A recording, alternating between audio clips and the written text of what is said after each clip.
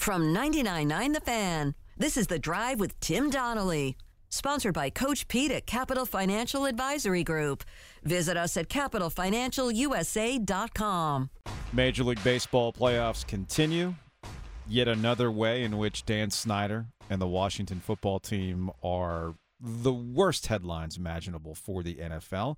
And perhaps it's time we revisit the whole best football program in the state conversation. Let's log on to the internet, shall we? What's Trending is brought to you by Geico. You got a choice of ways you can save on car insurance. Call 1-800-947-AUTO. Go online to geico.com or stop by the Geico office nearest you. Let's get it. The Padres evened up the NLCS with an 8-5 comeback win over the Phillies yesterday in Game 2. That's on the NL side, Joe. Mm-hmm. Are you okay? On the AL side, like, Justin Verlander's like 1,000 years old. I know. He's reinvented himself multiple times. Year, it's impressive. Just finds a way to shove against the Yankees. Struck out 11 last night. I'm going to need Josh Donaldson to reevaluate what he's doing with his life, please. Okay. I'm going to let Matt Carpenter go because he hasn't played in a minute. And also, it put Stanton out in the outfield, and he actually played well, I thought, in the outfield. But Josh Donaldson, buddy, when there's nobody out, you got to advance runners, okay? The striking out stuff, you at least swing, okay? Give me some basic fundamentals, please. Pretty please, with sugar on top. Wait, is this where the Yankee fan comes out? Is that what's happening right now? Yes. Because as good as Verlander was, the Yankees had a lead in this game. Sure enough, it was only 1-0. But they had a chance to tack some on, and Donaldson's over there like looking at pitches, and I'm like, buddy, this umpire is calling everything a strike. So you need to be head on a swivel, maybe swing at something, and maybe not swing for the fences every single time. It's okay. Yeah, you get a little contact. You throw me off with the Yankees fandom from time to time because you don't have like the Yankees hat on all the time this time of the year. Do you even have a Yankees hat? I don't. James does, but it was just now the part of me looks at this and goes, all right, Verlander's pitching. The Astros are going to win when Verlander pitches, right? You're not going to. I mean, you can't go into that game thinking you're going to win. Mm-hmm. But part of me looks at that and goes, the way that the Astros won, their lineup is so good. It really is. It's hard not to be impressed by their lineup. What's happening right now is what I think some of us had already predicted, remember? They did. We got wrapped up in what was going on with Aaron Judge in the home run race. We're wrapped up in what Shohei Ohtani is doing historically, in which the Angels also lose. There's all sorts of, the Braves, all the Braves and the Mets, the Braves and the Mets, the Braves and the Mets, Braves and the Mets. Cool. The Astros are still the best team in Major League Baseball. And that might, for all the people complaining about the chaos of the postseason. Yeah, I mean, they won 106 games. Wait, what do you want? Astros are likely going to be in the World Series. We shall see. Next up. One of the four, all of the four, or half of the four? Well, no, all of the four. I mean, we mentioned Major League Baseball, but we also have NBA regular season baseball. We got 12 NHL games tonight, including the Carolina Hurricanes versus the Edmonton Oilers, a game you can listen to on 99.9 The Fan, starting at 8:30 with Stormwatch, hosted by Adam Gold. And we got the NFL, too. All four major sports are in action tonight. You throw in college football, you throw in the MLS playoffs. I don't know. I'm sure there's a pickleball match somewhere. Folks, we have an equinox. It's the 26th time there has been a sports equinox where you've got the NFL, Major League Baseball, NBA, and NHL all having played games on the same day, along with some college football and more. 26 times that's happened. Now, also consider this is a relatively new phenomenon because it's not like the NFL has been playing Monday Night Football and Thursday Night Football games for a very long time. So I'm sure we'll get more of these as it happens. Let's just say it's 100 years. It's impressive. Not really, though. It's impressive, I think. No, it's not. Actually, there's 26 out of 100. That's 26%. That's a quarter of the time. There's one thing. That's not rare. There's actually one thing that is rare for real in terms of the equinox. Okay. And that is all four major sports having home games in the same city on the same day. Okay, do we have that? That actually has happened once. It happened in L.A. in 2018 thanks to the Dodgers and the Boston Red Sox World Series. So you had a hockey game in the afternoon, and then at the Staples Center, and then you ended up having the Clippers play a game at the Staples Center later that night. So they went from hockey to basketball in the afternoon changeover. There was a Rams game at Memorial Coliseum earlier in the day. And obviously, as I mentioned, the World Series. So that's the only time it's happened in a major city where you've had the four professional teams playing home games once. Some people tried to go to all four. Okay, yeah, but that's a thing. Once is a thing. That's by a the thing. way. 26 out of 100 is not a thing, Joe. How many sporting events have you tried to go to in a single day here in the Triangle? Nah, So just two. we've had some instances where you could go to all three local schools and a hockey game, yeah, right? I never did anything like that. You know what that means, right?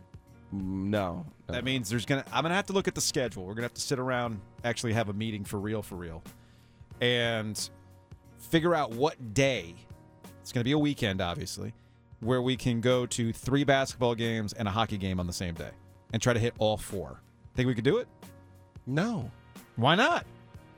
We get a car? It would have to be like the ESPN 24-hour basketball marathon where you play at like 8 o'clock in the morning or something. No, the way I would envision it, is that State plays a basketball game at noon. This has happened before. State plays a game at noon. Hockey at night. They switch it over to hockey for night. So there's your two.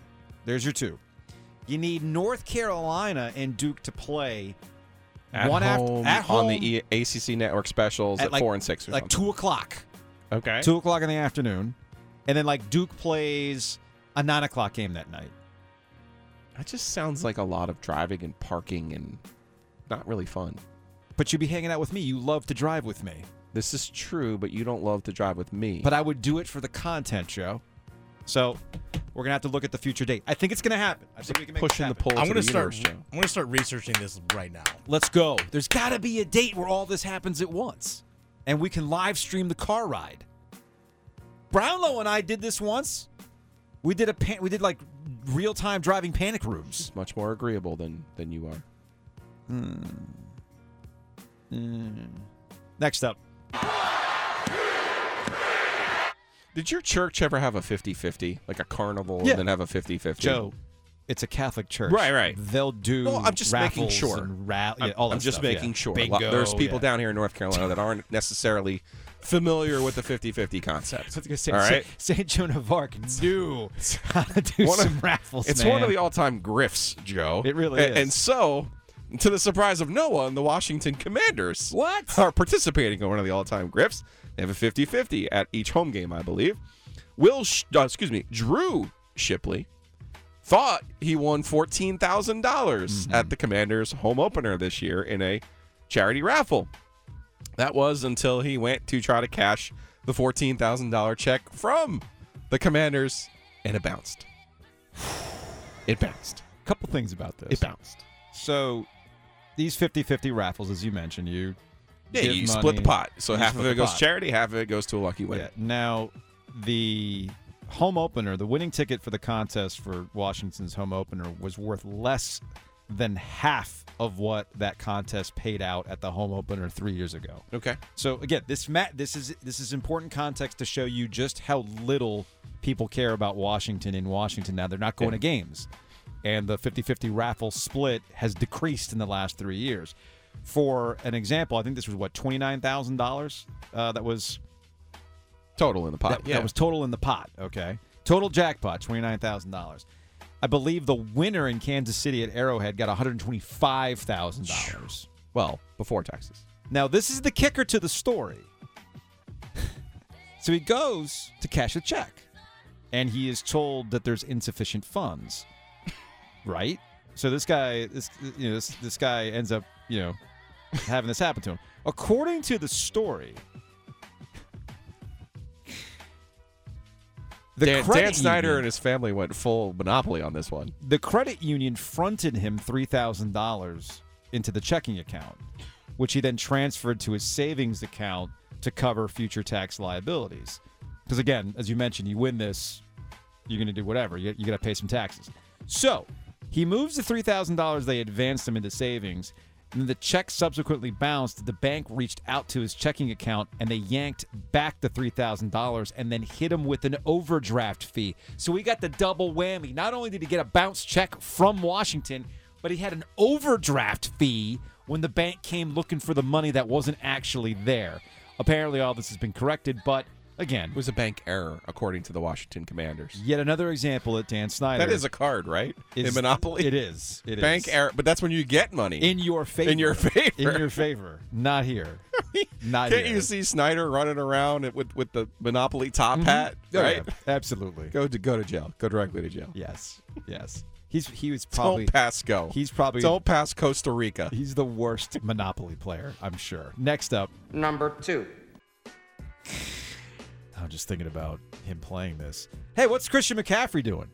Do you know what Christian McCaffrey's doing? I would be packing my bags for Buffalo or lobbying to pack my bags for Buffalo. So this has been the debate for the Carolina Panthers this week. And speaking of 50-50 raffles, this seems to be split 50-50 in terms of fan sentiment. Christian McCaffrey and trade value. I'm of the opinion that if you can get a decent haul for Christian McCaffrey, you trade him. If Buffalo's willing to mortgage their future to win now, like the Rams did last year, and they make you a really reasonable offer for Christian McCaffrey, you take it. Christian McCaffrey, the rest of the season, is serving you what purpose? Honestly, what is he doing? He would only be actively working against you getting the number 1 pick. I've seen this joke made, and it's worth repeating. If you're the Carolina Panthers, you absolutely fake a medical report for Christian McCaffrey. Like Plantar fasciitis is the man, is the popular one in the NBA. Yeah. Christian, I'm sorry, dude. We can't put you out there. Sorry. And like, no, but I feel fine. Nope, not medically cleared. Why can't I go out there? Because we need to save you for the next coach and whoever we're going to draft at quarterback. So we're shutting you down. Obviously, Christian McCaffrey doesn't want to do that. He's a competitor, but it has led to some amusing reports coming out of Charlotte as to what Christian McCaffrey's doing. What is he doing for dinner? How is he feeling? Did he go to the bathroom? Did everything come out okay? Is he going to play on Sunday? All indications are that, yes, he'll play on Sunday, and he hasn't been traded yet. Next up. The number 1 story of the day. We're number 1. We're number 1. So App State found themselves down 14-0 early at Georgia State. They came back and they won. But it did get me thinking, now that App State is 4-3, does their record matter after the September that they had? And is it worth revisiting the whole best program in the state conversation that dominated our timelines and radio waves all throughout September? Next. So in What's Trending, we covered the Sports Equinox, or Equinox, if that's how you like to say it. I want to respect all who observe Equinox. The Sports Equinox being all 4 major sports are being played at the same time. You also got some college football, MLS playoffs, et cetera, et cetera. Only once has there been an equinox where all 4 major pro sports teams are playing at the same time in the same city. That happened in LA back in 2018. So we were kind of goofing around like, well, what would be the equivalent of a triangle sports equinox? And it would have to be during basketball season, where you've got NC State, Carolina, and Duke playing hoops, and the Hurricanes have a game later that night. And I'd like to go to all 4 events in a single day. Gillio's already hemming and hawing about this. I thought Gillio complains. I'm not hemming and hawing. I'm just saying it's not of interest to me. You are you tell me all the time, no, we don't hang out. Well, here's a great opportunity to hang out in the car a ton on a Saturday. I'm guessing it's going to be on a Saturday. So, Dennis, you found a triangle equinox for us? I did. What's the date? Saturday, February 25th. Okay, so I'm assuming State plays a noon game. State plays a noon game at home against Clemson. Perfect. Now, game times are still to be determined, but Duke hosts Virginia Tech and UNC hosts Virginia that day. Okay. And the Canes play at 7 o'clock that night. All right, so here's my prediction. We've got to get game times for this. We've got to start planning now for February 25th. Yeah. We got the double set for PNC Arena. Mm-hmm. You said it's UNC versus Virginia? Yes. That's the 7 o'clock game, ACC Network, I can guarantee you. Okay. That's got ACC Network written all over it. It's got the primetime game. The tricky part is Duke. It's not an overwhelmingly great matchup because it's just Virginia Tech. Put some respect on your champions, please. I understand, and you know I'm a big fan of Mike Young, the head coach of the Virginia Tech Hokies. However, Virginia Tech doesn't necessarily move the needle in basketball is my point. That's my point. So I feel like the Carolina-Virginia game will be the evening game, just a matter of what time in the evening. And I'm hoping that Duke and Virginia Tech play at like 2 o'clock in the afternoon. If that happens, here's how we would do it. State Clemson at noon. We leave at halftime to go to the 2 o'clock basketball game in Durham. Then we go to the beginning of the Virginia-Carolina game. Leave at halftime and get to the third period of the Canes game. Yeah. Boom. I'm in on this. Nailed it. I'm in. All right. Mark your calendars. Yep. Triangle Sports Equinox on February 25th, and we're going to live stream this. I'm very excited. See? Chris Lee is down.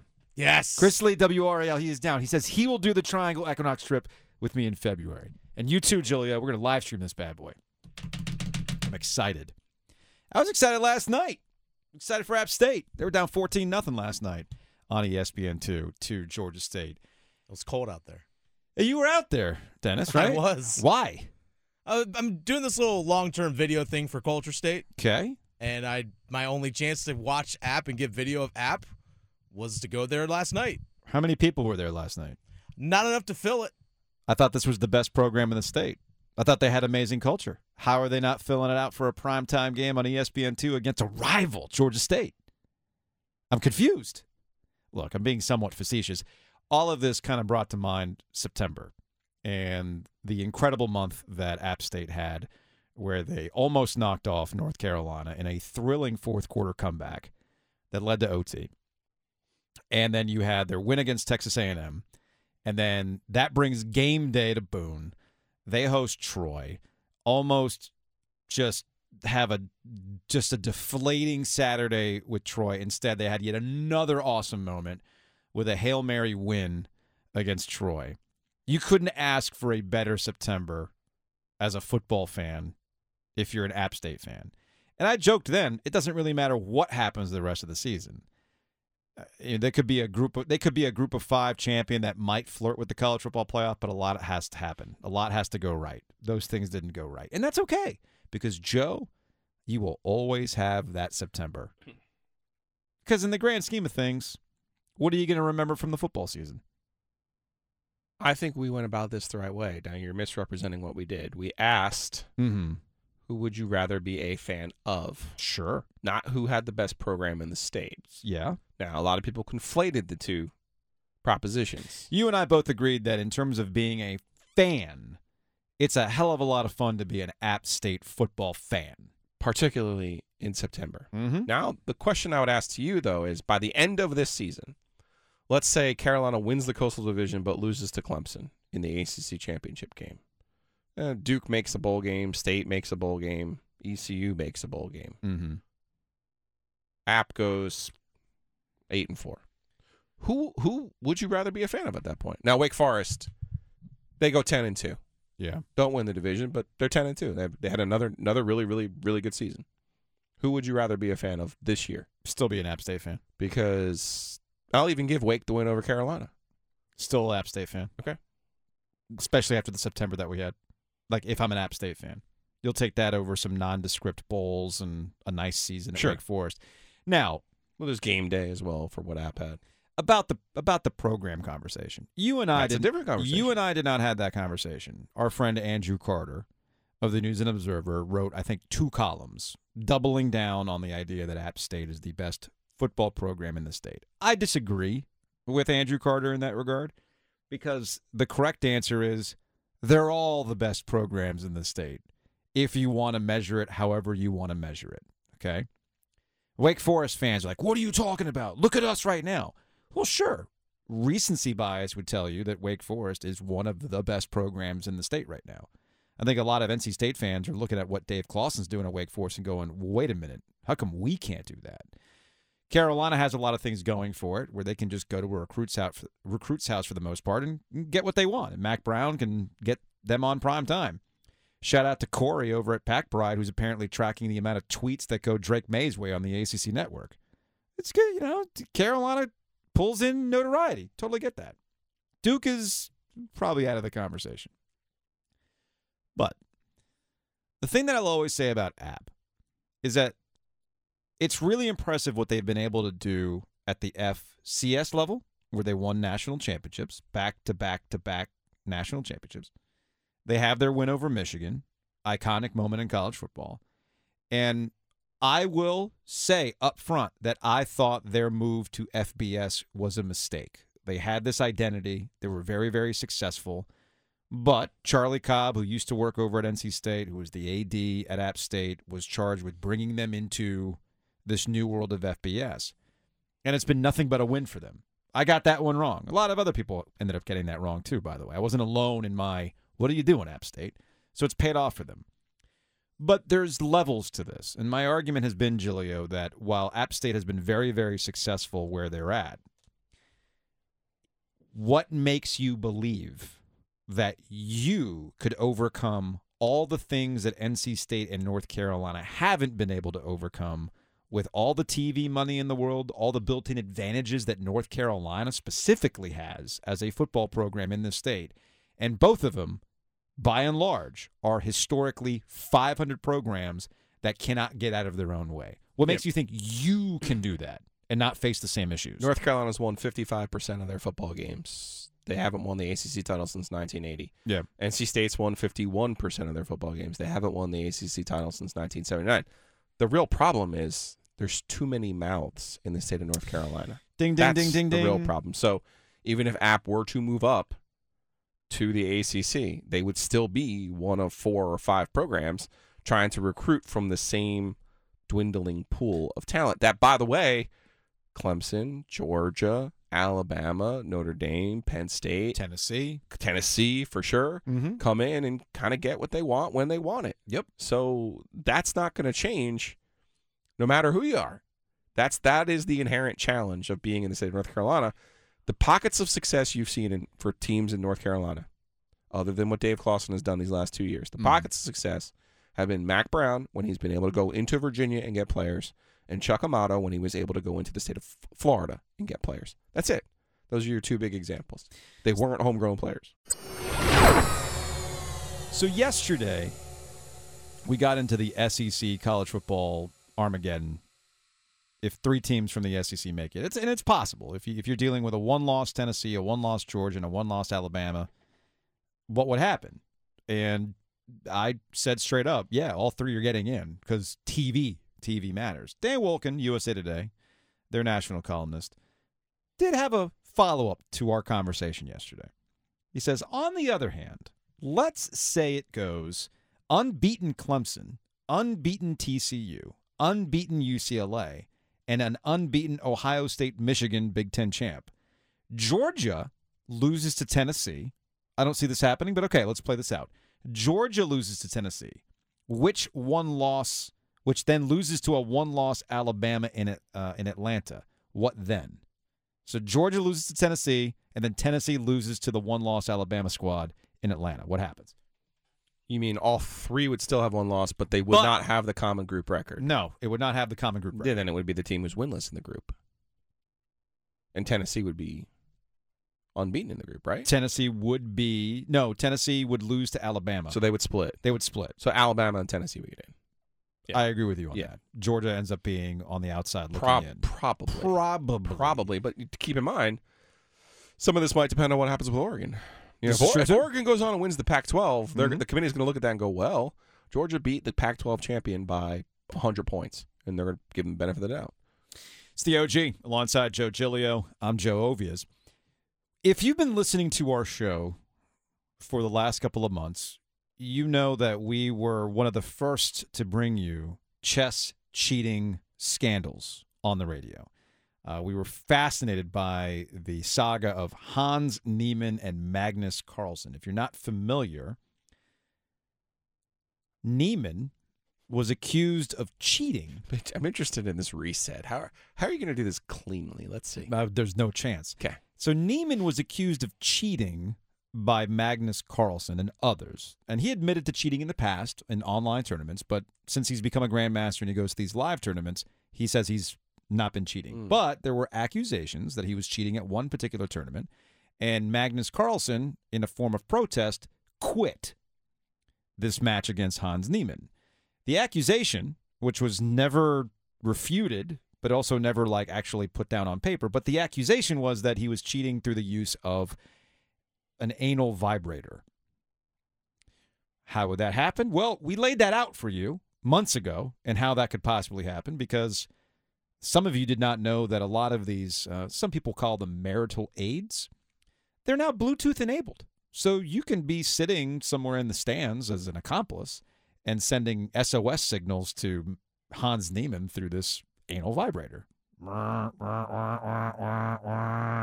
okay, I should move the king to here and checkmate, right? So all of this has gone out there. Now people just associate Hans Niemann as the guy who cheated with something up his butt. Now Niemann has filed a sweeping civil lawsuit against Magnus Carlsen. The cheater has filed a sweeping civil lawsuit against Carlsen and several other prominent chess entities alleging slander, libel, and tortious interference. I vaguely remember tortious interference from my business class at NC State. He's seeking $100 million in damages. $100 million. This is from the report. Let's see. This is actually from the Defector piece. There's a report for the first time in great detail how Carlsen used his stature to get the tournament to introduce enhanced security checks and how he tried to get Niemann tossed from the tournament. This is from the civil lawsuit. Notorious for his inability to cope with defeat, Carlsen snapped, enraged that the young Niemann, fully 12 years his junior, dared to disrespect the king of chess, and fearful that the young prodigy would further blemish his multi-million-dollar brand by beating him again, Carlsen viciously and maliciously retaliated against Niemann by falsely accusing Niemann, without any evidence, of somehow cheating during their in-person game and demanding that the organizers of this cup immediately disqualify Niemann from the tournament. Now, the most intriguing aspect of this suit is how it centers Chess.com's business relationships, particularly with Carlsen, and the importance of Carlsen in basically Niemann's argument is that this guy's a kingmaker. Sure. And he's trying to get rid of him. I'm disappointed, though. Why are you disappointed? Because what is something that you enjoy telling me? One of your pet phrases. There's a niche for everyone. There is a niche for everyone. Yeah. Chess streaming? Yeah. Really? Yes. Chess streaming. It's actually on Twitch one of the more popular things now. I know. I think when I read you this story, there are chess influencers. Groupies and influencers. Yeah. Now, it helps that if it's women who play chess that happen to have the shocking that there are a bunch of dudes who want to watch a woman play chess. No. Because they have nothing better to do. And they've made bank off of subscriptions to Twitch. So to your point, yes, there's a niche. There's something for everyone online. Yes. Even chess. Do I not prove that every day to you? That's why I'm disappointed that wasn't your conclusion to this entire charade. This guy cheated his ass off. Like for basically he's 19. He's cheated his whole life. And now he's giving I'll sue you. No. You can't fire me. I quit. No. Oh my God. No. You're a cheating ass cheater. The takeaway for me has been and will always continue to be the lengths in which people will cheat in chess. Sure. To the point where they're willing to allegedly stick something up their ass and buzz so they know what the next move is. That's dedication. I still am convinced that this never happened because, I'm sorry, if you've got something vibrating up your butt, you're probably going to make a move. Like, you're going to, you're going to you're going to react if something's going. Pretty sure there's some exercises for that. In your butt. I'm just saying. Pretty sure there's exercises for that. If you're dedicated, you're that dedicated. I'm going to Google that, but not on the company Wi-Fi. I'm going to switch it over to 5G.